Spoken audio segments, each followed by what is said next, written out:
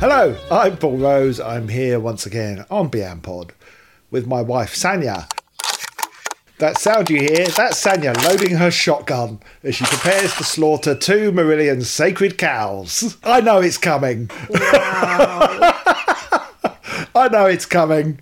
Wow, what an introduction. So brace yourselves, everyone, because it's going to get bumpy. It's not going to get bumpy. It's not that bad. I've got my mop out ready to clean the blood off the floor. The gazpacho off the floor. Yes. In this case, it's not gazpacho. It's really not. So let's get on with it, shall we? Okay, we're going straight into it, are we? Straight into... the first shooting. Yeah, the first shooting. So here we go with part 3 of our look at Afraid of Sunlight, starting with Out of This World. Sanya, do you want to talk about why you hate this song? I don't hate the song. Look, I feel really bad. I have felt bad for weeks because every time it would come on, I mean, I took myself by surprise. It would come on and I'd feel slightly annoyed, like slightly irritated. You hate it that much? I just don't I don't know why. There's something about the beginning bit that rubs me the wrong way. I don't know why. And I don't hate all of the song. And I know it changes quite significantly halfway through. Yeah, and I like the second half. Okay. And I felt really guilty because I was like, this sounds like the kind of song that everyone is going to love. This is like a proper classic Marillion sound. It's got all the layers. You know, yes, you said in a previous episode, this song could have fit on Brave. Yeah, not what I mean, it's I didn't about, love every song on Brave, and I agree. Well, because it's the most atmospheric song on the album. It's so atmospheric. It's got such a haunting melody, which I do love that about it. But there's something about the beginning that I just don't like. There, I said it. Sorry. It does get to a bit. It's the bit where H sings, "What do we want? Is it only to go where nobody has gone?" And there's like an organ kind of melody in the background. That I love. Like, I absolutely love that bit. So it's really only the beginning that rubs me the wrong way for some reason. I don't know. There you go. I said it. It's my least favourite on the album. I'm sorry. I don't know why. I feel like I should love it. Okay, let's put some cards on the table here. Okay. That's me slapping my cards on the table. All right. I've never loved it. I would act really shocked here, but you did confess this to me yesterday, and I was shocked for about half an hour. You walked around going, huh? I did. I sat at my desk going like, what? I'm not alone? And I really hesitate to say that because... Me too. Because like you, I know it's considered to be a Marillion classic. Mm-hmm. But, as I think I said way back when we were talking about Script for a Jester's Tear, I mentioned this in relation to Chelsea Monday, saying that I think I described it as a dirge. Wow. Wow. I mean, I wouldn't go that far because I think it redeems itself in the second half, but... Going through this process... Mm-hmm. I don't think that anymore. What changed? Look, here's what happened. I liked the song originally. Did you? Yes. And then what happened? I always thought it sounded a bit like The Cure, one of their more atmospheric songs from an album like Disintegration. But, and this has happened with a few songs for me over the years, I struggle to separate the song from my experience of it live. And what's happened with it Out of This World is that I feel it has been played to death live. And there are certain songs that I don't mind, but I don't think it's a song... It's not a song that works best live. I think it's best when you got headphones on, you're at home alone. I don't think it's a song that's made for a live environment. Right. I think it's difficult live because it's so slow, it's so atmospheric. It has a really unique atmosphere that I think is best experienced by yourself, frankly, your own home. not in a room full of drunk people. So it got to a point where Out of This World would come on and I'd go to the loo. And Wow. Okay, it's not on that level for me. well, but here's the thing, it's not on the album for me. Right. I had got to a point where I thought I didn't like that anymore because of how often it's been played. And because it would for me, every time it got played, it would, because of what the song's about, and I'm going to ask you what you think it's about in a minute, because of what the song's about, it's a very heavy subject. And so whatever you were doing in the gig, you couldn't, like, say you were having fun, okay? It's almost like, stop having fun now. Okay? This is something you have to listen to and it's serious. So I wouldn't listen to it. I'd go to the loo or go to the bar or whatever. You're not going to make me be serious. Yeah, I'm going to carry on having fun, thanks. I'm getting even drunker. So I know that all sounds really weird, but somehow all of that got mixed up over the years and I ended up just going off it. So when you listen to it, let's say you had it on in the car, would the feelings of being at the gig come up for you? A bit. There is another reason why I've struggled with it. And I was trying to identify what that is, because I do really love the second half. I love that atmosphere. Me too. And I love the fact that it all just drops away, and the second half, it doesn't build, it goes quieter, it goes slower, it goes more atmospheric. And the first half I still like, because I still like the chiming guitar thing that's going on and the slow build. But I'll tell you what, why I've never loved it is because I don't like Rodda's solo on it. You're talking about me with a shotgun. You've just brought out a bazooka. Yeah, sorry, I don't. Whoa, I think that's a brave move, Mr. I think it Rose. needs a soaring Rodda's solo, and instead it's got this sort of slightly... It's a bit fingernails down the blackboard for me, this solo on this. Wow. And I'll tell you another song that I know a lot of people love that they've played slightly too often for me that has exactly the same effect. You might not know this song, but you have heard it live, and it's again, the fingernails down a blackboard for me. Asylum Satellite Number 1. Oh, I'm completely unfamiliar with that. It's Rodda's at his screechiness. It's like someone going na na na na na na na na na na na. If H started singing like that in a song, it would be annoying, right? So why does Rodda sometimes do that on his guitar? We know he can make a guitar sing. Why does he sometimes decide to make it sing like na na na na na na na na? And I thought I was going to be the one with the controversial opinions. So anyway, about this song. When that solo comes up in this song, I don't love it. I find it a bit grating. Even when because you said a minute ago that you've changed your opinion back to liking it. Yeah, I do as a whole. So you still like it even with the solo? I think now? the solo's disappointing. I think it's weak for such a song that feels quite stately and magisterial and important, for want of a less wanky word. I think the solo lets it down, but overall, I think it's great. I get why people love it. I get why people love it. It's just not one of my favourites, and it's not my least favourite on the album. It's my second least favourite. Wow, gee, we've got 3 songs left. I wonder what's... Or 4 songs. I can't remember. 3. I can't count. 3. Yeah. I wonder which one of those is going to be the one I don't like. Yeah, I wonder. Can anyone else guess based upon Sanya's past preferences? And last week, we did kind of mention it at the end of the episode. And what I love about the song is it feels grown up again. And it feels like the rest of the album for me. It has a really mature sound. It does. And I think they lost sight of that with the first 2 H-era albums. Marillion had found that sound with Misplaced Childhood of being mature. And then they sort of lost sight of it a bit. And they kind of...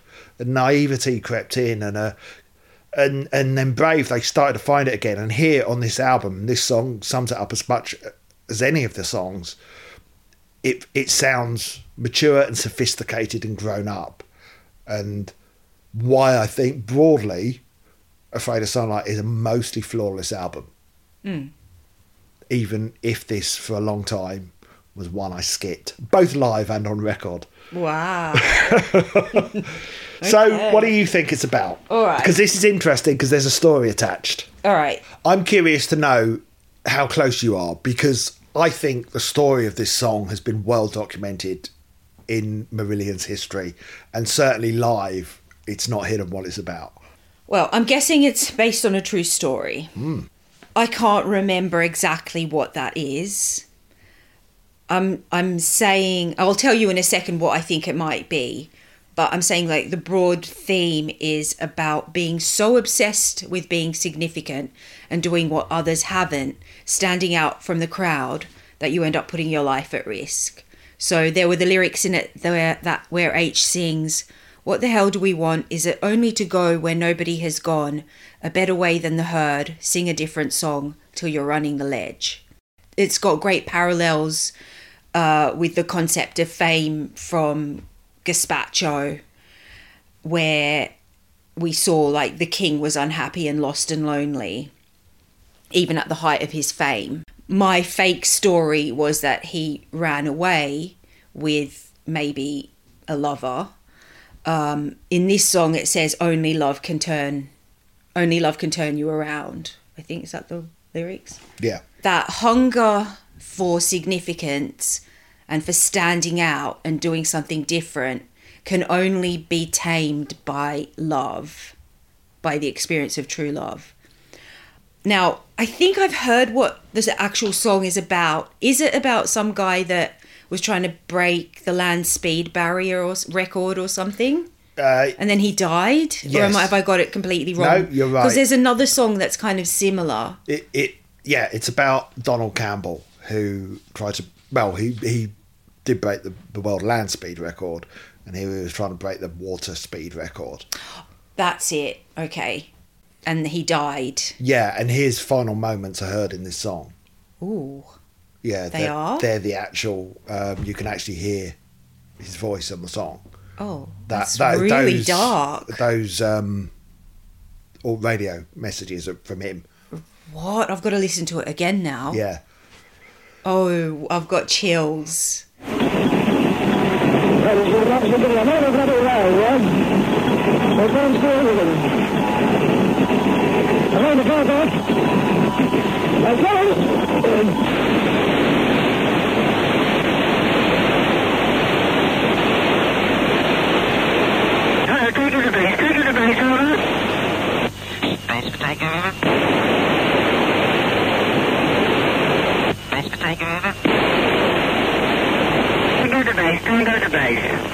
Complete accident, I'm afraid. Over. That's pretty dark. Do you want to hear something even spookier? Okay. I'm not sure I do, but when they were when the album was being produced, the tape kept breaking. I've got even more chills. Yeah. Do you want to know something even spookier? Oh my god, I don't know if I can handle it. It's not even spookier, but I realised this last night and it freaked me out. So I first heard this album when I worked at Teletext, because I was going to be reviewing it for Teletext, and I got a promotional copy. Teletext was based at 101 Farm Lane, Fulham. In the 1920s, Donald Campbell's dad ran a firm from 101 Farm Lane, Fulham, and his dad was also a land and water speed record holder. He had the original Bluebird, which Bluebird 2 was the boat that Donald Campbell died in while trying to break the what speed a record. coincidence. How weird is that? There's a blue plaque on the wall there as well, outside 101 Farm Lane, which is flats now. It's freaky. Literally, Paul, everything in your life comes back to Marillion in some how way, weird shape, is that? or form. When I first heard, I was listening to his son in the place of where his dad worked. A song about his son. With his son's voice on the song. Yeah. That's really freaky. That's weird. That's Yeah, I really know. freaky. It freaked me out last night when I said to you, I said, I've just found a weird connection. Yeah, and I with didn't know this what you song. were talking about. Yeah. So, do you know the whole story about what this song led to? No. Oh, you don't? Look, I'm not going to go into masses of detail because I'm sure most people listening to this know the story. And certainly H talks about it in Corona Diaries. A guy called Bill Smith, not the same Bill Smith who's designed certain Marillion album covers. A diver called Bill Smith heard this song and was inspired to try and recover Donald Campbell's body and the Bluebird boat off the back of this song because it had never been recovered from Coniston Waters where he died. And the day they raised it from the water, Rothers and H were there. Really? Rothers was in fact the official photographer for the day, taking photos. And then later, H played this song at Donald Campbell's funeral because they'd recovered the body and they officially laid him to rest. And it was the day after 9/11 as well, so he said it was one of the most surreal events of his I life. bet. Even later, the BBC did a documentary about the recovery and didn't even mention Marillion once. No way. I know, what bastards. Do you think they did that on purpose? Marillion, the story of their bloody That's life. ridiculous. Yeah. What a story. What Yeah. an experience. Yeah. Wow. I feel bad now saying that I didn't like the beginning of the song and would get annoyed when it came Those on. radio bits are really annoying. No, I didn't mind the radio bit. I mean, I have to listen to that again. It was just, I don't know, something about the music at the beginning. Well, I can read you that bit about the haunted tape. But then that to me would say, like, the ghost didn't want the story to be told because he kept breaking the tape. Well, or did he? Because he managed to find the body as a result of... The ghost's body was found and laid to rest. That's true. So maybe the ghost was trying to communicate. Maybe. So yeah, H said, Dave Megan, our producer, always maintained that song was haunted. Strange things happened in the studio. It was beset with technical difficulties at every stage. Overdubs kept going missing off tapes, and when he came to miss it, things had gone missing. But we had to keep going, trying to find them, and it was all full of clicks, and it would drive Dave up the pole. It was dragged kicking and screaming into the world against its own will. It was a strange, strange track. Oh, I've got so many goosebumps, it's not funny. But that does sound like the song didn't want to be made. Or maybe Maybe the ghost was embarrassed. Or maybe the ghost was like, do something a bit more upbeat. I don't like this. I don't like the beginning of the song. I like the second half. It's solo. Change the beginning, It's please. solo shit. Yeah, the ghost didn't mind them writing a song about him. He was just like, can you change the sound? Yeah, don't like the solo. Do it again. I've tried putting clicks over the solo, but they're not listening. Maybe it was that. Maybe Donald Campbell was trying to click along, but just really out of time. Yeah. There Again, was this really annoying whistling and humming, and and then it sounded like someone kept going woo woo woo. it's not that kind of song, Donald. Yeah. Okay, we've just managed to be completely disrespectful to a Yeah. ghost. Let's move on. Let's move on.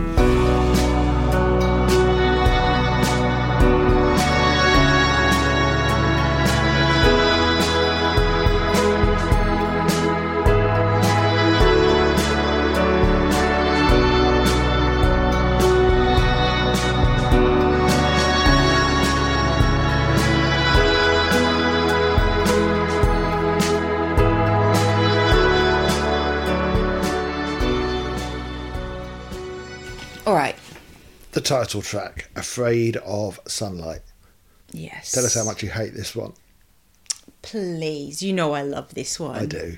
It's one of my favourites. It's one of my all-time Marillion favourites. I think it's contender for best Marillion song. Yeah, I it's definitely genuinely up there. Up there with, arguably their best song. Yeah. With a few others, it'd throw him in the pot as well. But yeah, it's a classic. It's just bloody great. Yeah. It is. What more can we say? Well- Next song. The irony is, it's my second favourite song on the album. We haven't come to my favourite yet. Oh, interesting. And I've written the least about it in my notes. I've only written a couple of paragraphs. I'm finding that I'm struggling to find words to talk about it as well. I will, because it fits in with my dumb little theory of the story. But it's something that I can't really put into words because the experience of the song is more of a feeling rather than something that I can talk about. I've written that it has one of the best opening tunes of any song I've ever heard. Just when it comes on, I just love that first opening, as opposed to Out of This World. That kind of lovely soft chord that kind of comes in. Yeah, I just love it. It's beautiful. That's nice. Afraid of Sunlight. Ha ha ha ha. Good joke. Yeah, I wrote in my notes, I'm guessing this is a sequel to Afraid of Sunrise. We have since found out that, yes, indeed, they were meant to be one song. Well, no, they weren't. There was one set of lyrics, but when they split, it was one set of lyrics, but they had two lots of music. Oh, I see. Okay. So H wrote some new bits for this. Ah, I see. Yeah, I've written, the tune is so magical and so emotionally evocative.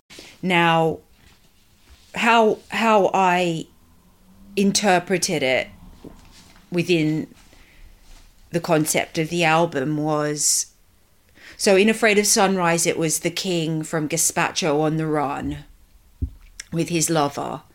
And in Afraid of Sunlight, they're still on the road, still on the run. They're in hiding, driving by night, afraid to be out in the open. They're together, but there seems to be the fear and the risk that once they return to society, once he returns to the sunlight of the spotlight, they'll no longer be able to be together or free. That was just me reaching. But it was really, I mean, listening to it hurt, when he said the lyrics. I mean, I'm thinking it's also quite a personal song. So I'm superimposing this story, I think, onto as a metaphor of maybe what was happening in H's life. Because lyrics like, been in pain for so long, I can't even say what hurts anymore. I will leave you alone, I will deny, I will leave you to bleed, I will leave you with your life. I mean, ouch. I'm that really hurt. I'm already dead, it's a matter of time. Yeah, wow. That really hurt. There's an element, I think, of him not being autobiographical and talking about, again, but for the grace of God go I. But I think he certainly was on a road or a path if he had continued down it. Again, but who weirdly can write, like Fish.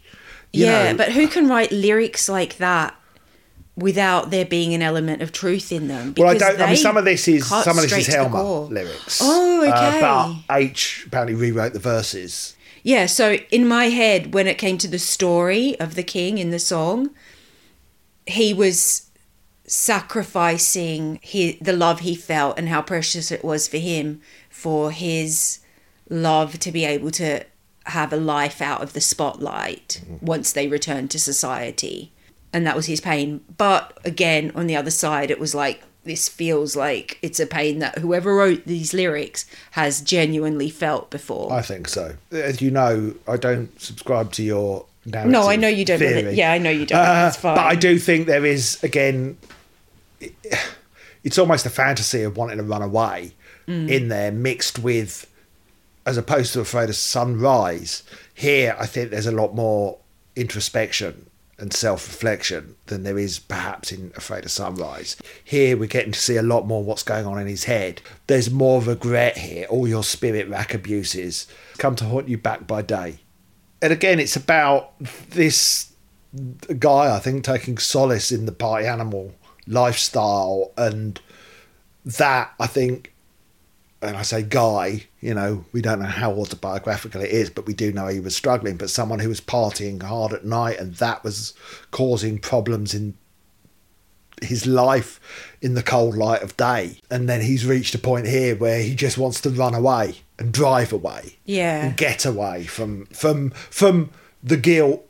And guilt is another thing. And from the effects that lifestyle has had on their real life. Yeah, he's running away from consequences. That's the word. He can't escape the guilt. Yeah. I think, and that is It's one of those themes. We didn't mention, by the way, the on Out of This World, the Death and Water checklist. Ka-ching. Quick, check it off now. And here is a theme that is going to come back again, certainly over the next few albums, right up to, well, even, recently, of guilt. Yeah, because it was almost like in Afraid of Sunrise, he just started to run away, and it was like, woohoo, running away.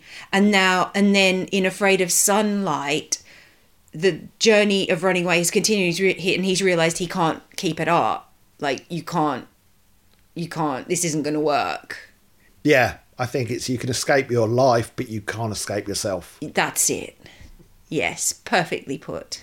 So that's what I think the song is dealing with lyrically, and just musically. Musically, it's sublime. God, it's sublime. There's no other word for it, but there are other words for it. Good is one. It's great. Good and great. It's nice. Yeah, it's nice song. It's just brilliant songwriting, and it's the whole band pulling in the same direction, all of them completely in sync. And live, this is just it's just the hairs on the back of your neck, and it builds and it builds and it builds, and then suddenly, down to so how do we now come to be right at the end? Oh, it's so good. It's so good, and I wish I had more that I feel I could say about it. Some of it, like, I feel we've kind of covered lyrically in Afraid of Sunrise. Yeah. It's just brilliant. I was just thinking, like, why is it so relatable? But maybe it's because all of us have in some way or form denied the truth to ourselves and not wanted to face up to things about ourselves. We've all had times where we've run away from our problems or responsibilities.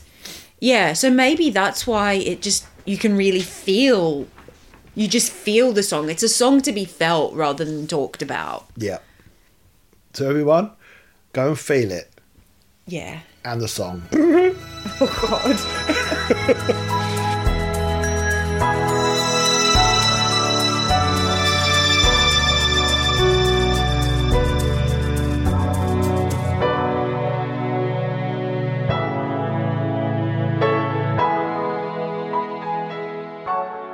Okay, well, Beyond You.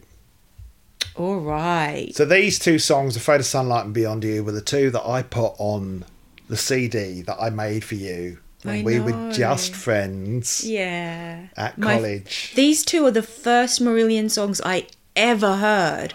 And I think this is part of the reason why I've never really fully understood why Marillion isn't taken seriously, or why some people might mock you for liking them. Because if these are the first two songs that you hear of theirs, they're glorious. Like, they're not anything. There's nothing funny about them. There's nothing to make fun of. They're works of art. They're just classic, they're just grown-up rock songs. And well, in the case of Beyond You, it's so almost deep. Motown. Yeah. That's why I sort of said this was the album that I'd give to people, and there's a reason why. Yes. As knowing that you'd never heard of Marillion, why these two songs were the two that I gave to you. So Beyond You and Afraid of Sunlight, they play a significant part in our relationship. They do. And Beyond You, I don't want to go into it yet, but it's my favourite song on the album. I'd guess that. Contender for my favourite Marillion song of all time. Wow. Afraid of Sunlight comes close, but Beyond You, I know I like Beyond You more. My friend Anthony, for a long time, described this song as filler. Filler. He claims he likes it now, but he even texted me from the other side of a venue once when they played it. He texted me the word filler. No. Felt my phone vibrate in my pocket. Open it up. Filler. No. How? I think it is. How is that possible? It is sublime. I know you've said that about Afraid of Sunlight, but I just think it's one of the most chillingly, starkly raw songs they've ever written. Yeah. It's a really H is at his most sort of brittle here. Yeah. And that in itself for me is because I'm hesitating slightly because I did touch upon this when we spoke to Fraser Marshall the other week about what it means to me or what I think it means, because H has never explained it. So I find the song a real enigma, because I know what it means to me. I know my interpretation. H has never revealed what it means to him. He said that at one point that he doesn't think he'd ever be able to play it live without breaking down. Oh. It's too personal. Yeah, you can tell. But then Fraser, who, of course, as we know, runs the Marillion Explanations of Song Elements website, I asked him why there wasn't an explanation for this song on there and what he thought it means. And he thought he didn't need one because it was so obvious what it's about. And he thinks it's about someone, I'm paraphrasing Fraser, if you're listening, apologies if I get this wrong, but he thinks it's about being in a relationship and not being able to get away from the person you're in the relationship with. Oh, that's not how I interpreted it It's at never all. been my interpretation at At all. all. Yeah. Wow. I've never seen it as that. No, me neither. So, on that note, a few things before we kick That's off. thrown me. Yeah, it threw me. And I've spent the last... Because wouldn't have ever interpreted it that way. And in the last few weeks since speaking to Fraser, I have been, similarly thrown for a loop. I have read and reread the lyrics over and over since speaking to Fraser, and I kind of get where he's coming from. I'm looking at the lyrics now, and I get how he could have seen that in the. But I can only song. see my version of it. Yeah, in same, there. same. Yeah, and actually, sorry, if I was a child, I would refuse to leave. I would sit down on the street, kick my legs, and scream. He doesn't want to leave. He doesn't want to leave. He doesn't want to leave at all. That's how I Yeah. always saw it. If I would take you and run I would and take hide you in the folds of my heart. Yeah, he does not want to go back to away from whoever he's singing about. Yes. So again, very personal song to me. Very important song in terms of my relationship with my dear wife. Aww. I used to think about you when I was listening to this. Okay, I don't really feel like getting emotional on the podcast. Oh, That's very lovely. why do you think I put it on your CD when we were just friends? But anyway, before we jump into it, interesting little factoid. The original mix of this was in mono, not stereo, because they were trying to evoke Phil Spector's Wall of Sound. And again, even though this song isn't necessarily about fame, by kind of paying, I don't know if homage is the right word, but by trying to evoke Phil Spector as another famous person with a troubled life, he's in prison for murder. Whoa. Yeah, like Cannibal Surf Babe, it's sort of tapping into the theme without lyrically tapping into the theme. Musically tapping into the theme. Which I love about this album. It's so clever. Yeah, yes, it is, isn't it? Yeah. So do you want to talk about what you think it's about? Because I'm really curious. I think I've just given it away. Do you want to hear what H says about it before you give your version? Yeah. All I could find from him about Beyond You. Yeah. This one quote. He says, "It's spiritually pure and absolutely racked with pain, which was perfectly represented in my view melodically, atmospherically and lyrically. The way it turned out was a triumph." I mean, I wrote, oh boy, do I ever feel his pain and his aching. And it's about the torture of so being in love with someone that it hurts when you're not together. Yeah. Or you think that you can't be together. So you want to try and get beyond them, and you want to get beyond them. Because it's so painful to be... But as H says, yeah, it's so painful to not be with them. But as H says, I know this won't fade away. I will pretend to be strong. That bit gives me goosebumps.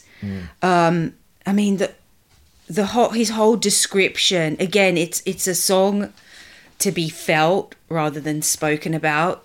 It's just beautiful and tragic at the same time. And I really feel like an empathic connection with him. When he says things like, and the feeling comes in waves, a hole in my body aching, like a heart dying, a soul crying, exhausted and insecure, took all you have and I still want more. He still wants more. He's not trying to get away. He's trying to go towards. That's how I That's see how it. I feel it. So I've got loads of notes that are going everywhere. If everyone there's can like hear a- paper rustling. Oh yeah. It's Oh my goodness, it's raining paper. I couldn't find my important page about Beyond You. Just to give you a visual of what's happening here, Paul's like throwing pieces of paper onto the floor and they parachute towards the floor all Make it around the rain. room. Yeah. Yeah, I can really feel H's agony and the bittersweetness of the tragedy of his pure love mixed with absence. Yep.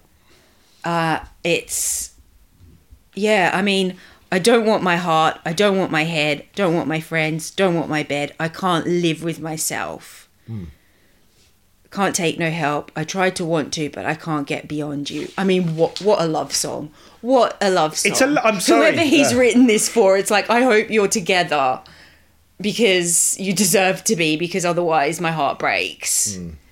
I think you've summed it up as well as I possibly could. I mean, there were a couple of other elements in there. It's how I always saw it. It's being desperately in love with someone that you can't be with. Yeah, it's torture. Yeah, someone that you're apart from, or there's a barrier between you, or potentially they don't feel the same way. Or you think they don't feel the same way. You So you don't think you know. don't stand a chance with them because, Yeah. well, you just think, well, why would they be If I were a interested? child, I'd take you and run. Yeah. So it's what I love about it, and why I think he's written a lot of great lyrics already in his time in the band. I think this is his first great lyric. He's written lots of good lyrics. This is his first, like, on a pedestal lyric. Yeah, this is like pure raw soul. Because it's so, and it's the most naked he's been up to this point since he joined the band. And he's exposed here. But what's really amazing about this song, and why I think it's really brave, is that he's talking about how love can be selfish and how love can have a sort of toxicity to it, and how when you're in that sort of love, and particularly driven mad by the not being able to be with someone, how that can be all consuming, and how everything around you just is irrelevant. It's like an addiction, almost. Yeah. You could say it's a Everything song around about you just crumbles away. You could say it's a song about addiction as much as it is, it's a love song. But what is addiction other than a relationship with a drug or a substance or alcohol or whatever? So, yeah, you could look at it from that point of view. And I love how he sings so quietly. Yeah, it's as a song. I always said. Someone wound me up once on the Marillion online forums because I said the song reminded me of Talk Talk. Now, I don't think you're that familiar with Talk Talk. And it does, that the kind of sort of slow, sort of soft shuffleness, but also his voice is very similar to Mark. I think I know one Talk Talk song, and it might be, I can see the similarity. Yeah. I don't remember the name of it. But the way he sings it, kind of almost eyes closed, kind of mouth half open, It reminded me of Mark Hollis, and I remember someone on the Marillion online forum going, doesn't sound anything like Talk Talk. Anyway, let it go, Paul. It was probably 30 years ago.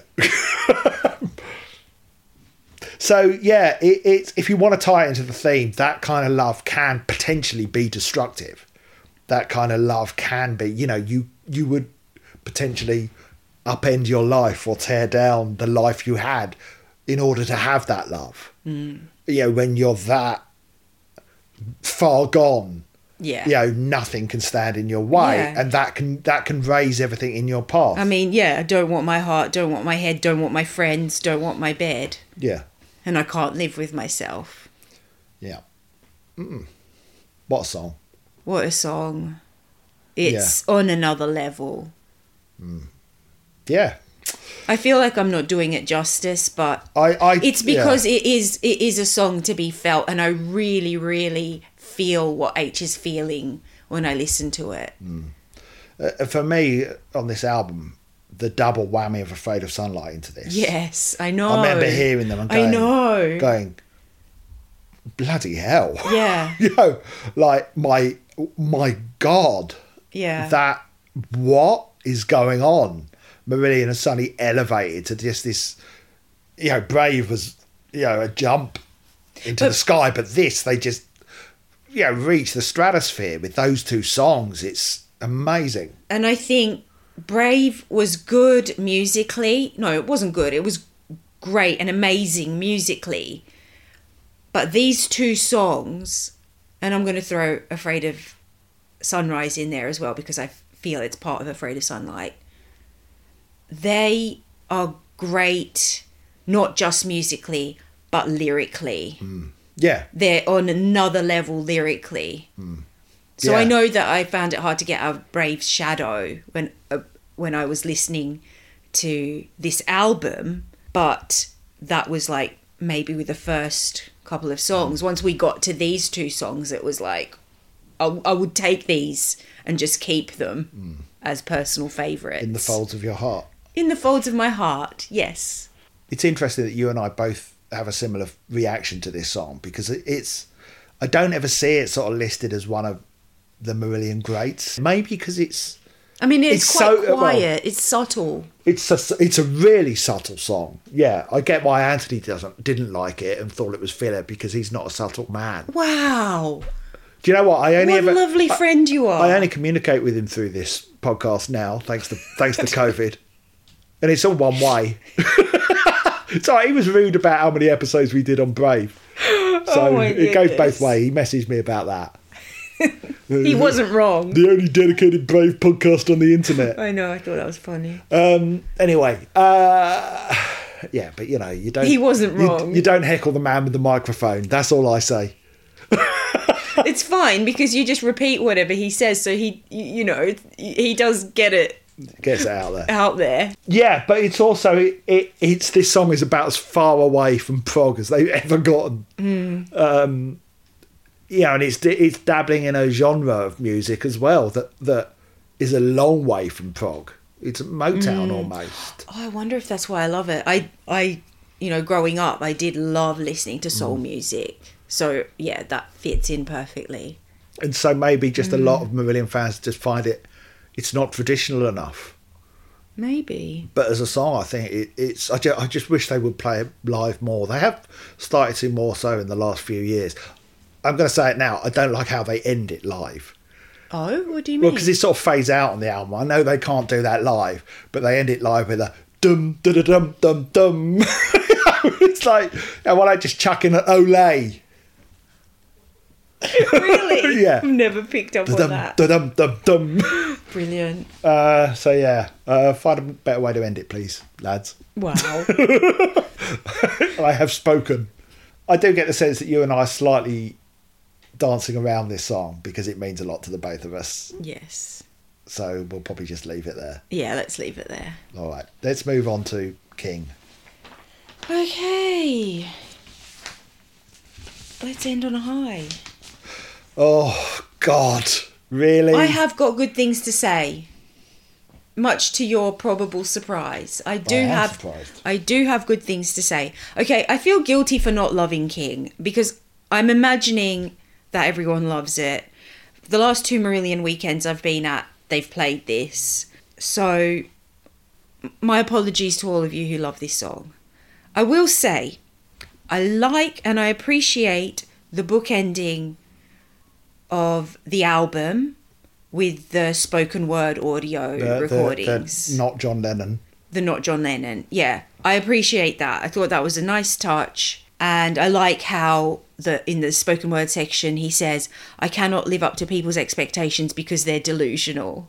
Great quote. That is a great quote. Where does he say that? In the audio recording. No, maybe not H. The piece of recording. Oh, okay. Right. Sorry, I was really confused. I thought, what is that a lyric in there? No, it's not a lyric. No, but I did appreciate it. It's a good quote. Unfortunately, I don't know why I don't like it because I get that it's kind of about the burden and alienation of fame, not being able to live with yourself anymore, getting sick of all the attention and the scrutiny. I just don't like the sound of it. That's fair enough. And again, an illogical thing. It's not logical. You like what you like. Yeah. There's nothing illogical about So it. I've written this is a toilet break song for me every time. Me too. Is it? It You don't always has been. I thought you only had because toilet break or going outside break, and I thought you only went outside just to keep me company, not because you felt the same way about the song. Like I feel like everyone else loves it. I have had the exact same journey with this that I had with Out of This World. And what I mean is that's everything from liking it originally to going off it because it was overplayed. It's like, please stop ending gigs with it. I want to end the gig on something, a surprise or something. Please. I don't want to have to be outside or in the toilet for the end of every gig. So completely selfish reasons. Yes. You don't want to be outside or in the toilet. I am selfish. That's my thing. Please, could you just tell people I'm not really selfish? Because I think they believe everything I say. No, you're not selfish at all. There you go. You heard it. That was my wife who said that. She married me. She wouldn't have married me if I was selfish. That's right. She only married me for my access to my Marillion collection, which I selfishly keep to myself. Oh, I've gone mad. Yeah. Look, I had the same thing. It was overplayed for me, way overplayed, and I have, in the process of doing this, come to appreciate it once again. Oh, good for you. It's still not my favourite. Yeah, We I have- don't hate it. It's not Holidays in Eden. I like the softer bits. We have established that I'm not always the biggest fan of Marillion doing their rocky stuff. However, I think as potentially their heaviest song ever, we've certainly got the loudest noise that they've ever produced at the end. Really? King is their heaviest song ever? Well, that end bit, I didn't think it was that heavy. the build at the end, come on. I think it's certainly it's got light and shade, but I think the heavy bits are really heavy. The brother's guitar in there is like, it's just squeals, and then the bit at the end with that. Listen to it again. It's really loud. I need to listen to it louder again. than anything they've done so far. I probably just tune it out. When Yeah, I'm probably. listening. Clearly, you do. I remember even saying it when I reviewed this album when it first came out, that it was the loudest sound ever produced on a Marillion album. And I love all the light and shade with it. I do like the heavy bits within that. And I think, because sometimes with their rocky stuff, I've sometimes felt inauthentic. Not on this song. I buy it here.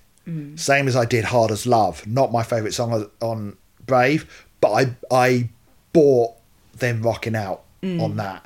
It fit. It fits with the album for me, musically, as well as obviously. Yeah, it does fit lyrically. with the album. And yes, both musically and lyrically. At the same time, it does fit, but it has just come off the back of probably my two, certainly up to that point, my two favourite Marillion songs, at least of the H era. Yeah. And so it's only going to pale in comparison to that. True. And pale in comparison in a way that, two songs that are gorgeous to a song that's angry and raw. Yes, and I've got something to say that dawned on me Yep. because of that. You know how way back in the beginning of speaking about this album, I was saying how I would have liked to have loved it more, but it was still in the shadow of Brave a bit. And I think I've realised why Brave stayed with me so much and why Misplaced Childhood stayed with me so much. And then, weirdly, there's a link with Clutching at Straws and Afraid of Sunlight, which I both like, but Brave and Misplaced Childhood were both heavy listens, like emotionally or thematically. And they ended with these glorious, upbeat, optimistic endings. This album doesn't. Clutching at Straws and Afraid of Sunlight end kind of in the same place where they begin. That's really true. Thematically. So you really don't good end point. with that upliftment and that hope. No. You're kind of just back in the same place you were in the beginning. It's so true. And so it doesn't stay with me in the same way. It doesn't stay with me with an optimistic feel. Yeah. It stays with me with just that kind of heaviness. Yeah. Yeah. Whereas Brave was Really heavy good all point. along, and then they end with There's a ray of sunlight at the Yeah. end, ironically. and same with Misplaced Childhood. Yeah. So what you're left with, what you leave the album with, is a lighter sense and a sense that you've moved forward. And here you're ending an And album of which brighter days. literally ends with the line, "Are you ready to be spoilt to death?" Exactly. That's bleak. Yeah. Yeah. Which is it's- fine, you know, not everything's a Hollywood ending. And artistically speaking, this is just as valid and probably more realistic than everything ending like Childhood's End and Brave. Yeah. It just leaves you with a lingering feeling of not really having resolved anything or moved forward. Yeah. And I wonder where, well, H recently said, I think we might have mentioned this on the podcast, how his lyrics sometimes, he hangs on to them. What do you mean hang on? He hangs on to them for years, and sometimes they don't reflect where he's at there and then. Mm-hmm. By the time an album's come out, he may have moved beyond that point. Yeah. But I think clearly, given this album was, quote, knocked out, I don't think he was in a happy place. He didn't have time to move past that, the emotional place he was in at that time. Yeah. Not if it was made in 3 months. No. And certainly, by the time we get to Radiation and Marillion.com, he's still in a lot of pain. Lot of pain. Oh, really? So Yeah. it lasted quite a while. And which is valid. It's like, I guess what I'm trying to say is maybe the theme isn't enjoyable. There are songs on there that are phenomenal. Absolutely. This album. Yeah. Absolutely top of the top of Marillion songs. But the feeling it leaves you with isn't a pleasant one because, and that's right, because it's accurately portraying the state that, possibly, the state that he was in at that time. Well, he admits it himself that he wasn't in a good place and was struggling with fame and struggling with his marriage. And I just find it eerie that 4 albums in, just like Fish, Yeah. we've got an album that has left you feeling like that. That's kind of about the same topic. Yeah, just like Clutching at Straws ended with The Last Straw, which was the same thing again. Yeah, so, I mean, just before we move on from it, it's worth mentioning what H was inspired by for this. Oh yeah, I'd love to know. He says, "I think this song is mostly inspired by Kurt Cobain's suicide notes. I never met him, but felt very close to him in some ways. The last ever Nirvana gig was at Munich's Terminal 1.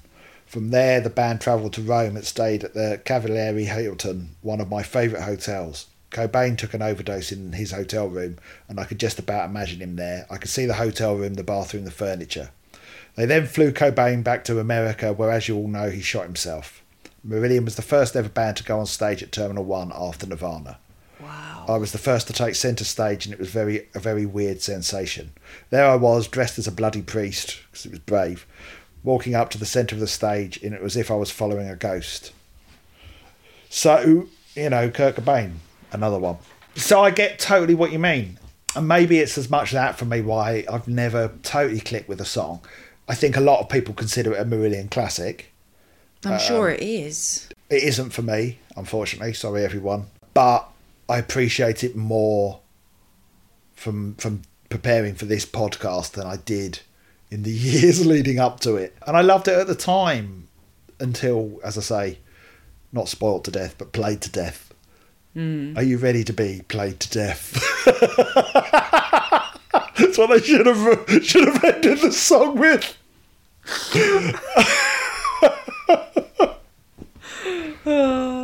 So I think that brings us to the end of Afraid of Sunlight. I think it does. We've somehow managed to be quite concise with our episodes so far. So next... Go us. Yes, go us. We're great. Not going off at tangents. No. That was the old us. That was the old Bian Pod. It's not. So talking of which, please email us with quickly now, with your letters about Afraid of Sunlight if you haven't done already, to bianpod@gmail.com. Please, if you could, try to keep them relatively concise so that we only end up doing one episode that doesn't last 6 hours. I mean, to be fair, it's also us then talking about each letter for ages. Yeah, well, we want the space to be able to do that. And going off on tangents. Yeah, we want the space to do that. Watch us now. It's going to be two episodes at least, minimum. Yeah. Brave postbag. So Anthony can go, the world's only dedicated to Faded Sunlight podcast. He's not wrong. Filler episodes. What else was I going to say? Yeah, the week after, not quite sure what we're going to be doing. Because the next album we obviously want to cover is This Strange Engine. But I think it's worth having a little bit of a breather before we get to it. As I've said in past weeks, we think there's a lot to cover with Marillion that is roughly in chronological order the way we're doing it, but also sometimes there are going to be tangents that we want to cover. So just stay with us for the ride as a whole. It's not always going to be album, because let's face it, that's a finite subject. And then you did mention we might be talking about the solo. I would quite like projects, I would quite like to talk about the Wishing Trees first album, which came before This Strange Engine. Yeah, if I'm right. Someone's probably going to write in and tell me I'm wrong. And it's not H Natural, it's Steve Hogarth's solo album, Ice Cream Genius. And there was also Ian, I think Pete was involved with a project called Iris that I really liked at the time. It was just an instrumental album that might be worth us having a listen to those three. Yeah, and also sounds good around to that me. time, Mark Kelly was going, yeah, I'm doing a solo album based upon Dante's Inferno. It never came out. Because everyone else was doing one, he felt left out. He's done one now, though. He's done one now, bless him. Still won't come on the podcast. Anyway, everyone, please tell people about us. Go tell Mark Kelly to come on the podcast. Go and subscribe, leave us a review, post about us on Marillion Fans or Marillion the 8 Years. Just spread the word. Yes. Spread him. Spread them. Don't pull that face, Sandy. It's what you say when... Isn't that what they say to... Policemen say to criminals? I wouldn't know, Paul. I'm Wasn't a a good rude girl. thing. Yeah, and yet you pulled a face when I said spread them. Oh. Right, everyone. We'll see you next week. Bye-bye. Bye.